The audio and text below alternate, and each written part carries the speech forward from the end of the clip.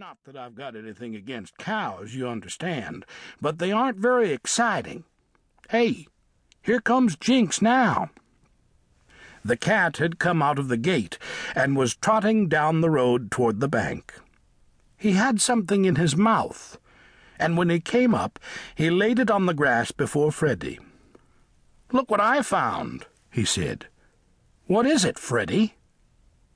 The pig leaned over and examined the little animal, which peered up at him with near-sighted eyes.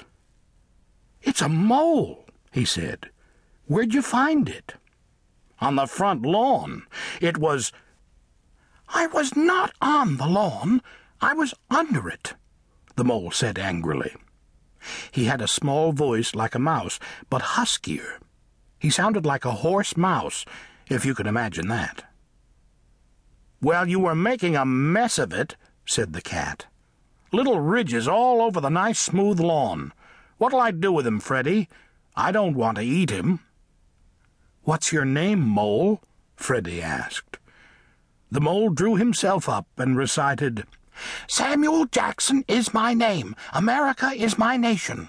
The bean farm is my dwelling place, and heaven's my destination." "Ha! A poet he is," said Si with a snicker. And Jinx said, "Heaven's your destination, all right, if you dig any more holes in Mr. Bean's lawn." "Oh, I didn't hurt your old lawn. Just little tunnels under the grass, just little tunnels. All you got to do is stamp 'em down and your lawn's smooth again." "Stamp you down and it would save a lot of work," said the cat. "Samuel Jackson, eh? The name's longer than you are." "Well, what's the matter with that?" the mole demanded. "It's a good name, ain't it? I say it's a good name." "Look, Mole," said Jinx, "we don't care what your name is. Just get this through your head. Mr. Bean's lawn is out of bounds for moles. If you want to walk around on top of the grass, okay, nobody'll bother you. But if you walk around under the grass, then you'll have me to deal with. And the next time I won't be so gentle." "Phooey," said Samuel contemptuously. "You'd never have caught me if I'd seen you first. Can't catch me now, I betcha. I say you can't catch me now." Jinx crouched and prepared to pounce, but before he could move, Samuel seemed to dive into the ground, making swimming motions with his big, turned-out front paws, and then he was gone. They could see the ridge grow in length as the mole tunneled swiftly under the grass roots toward the fence.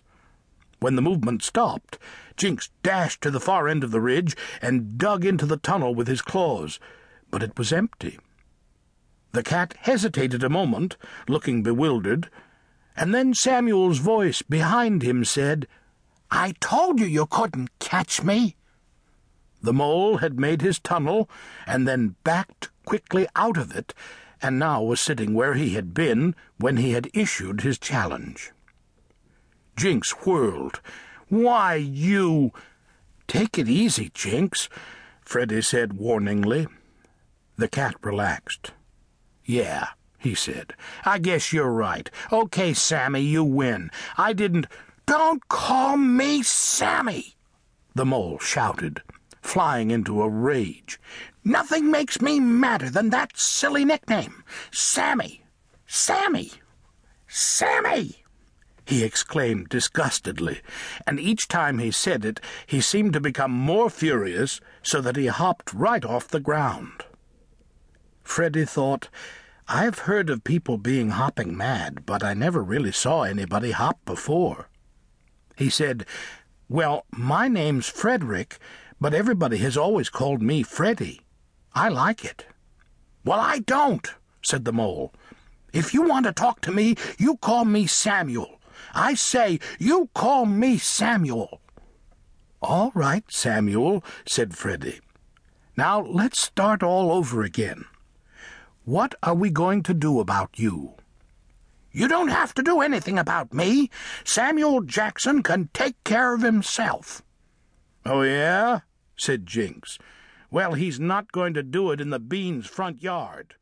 If you want to eat..."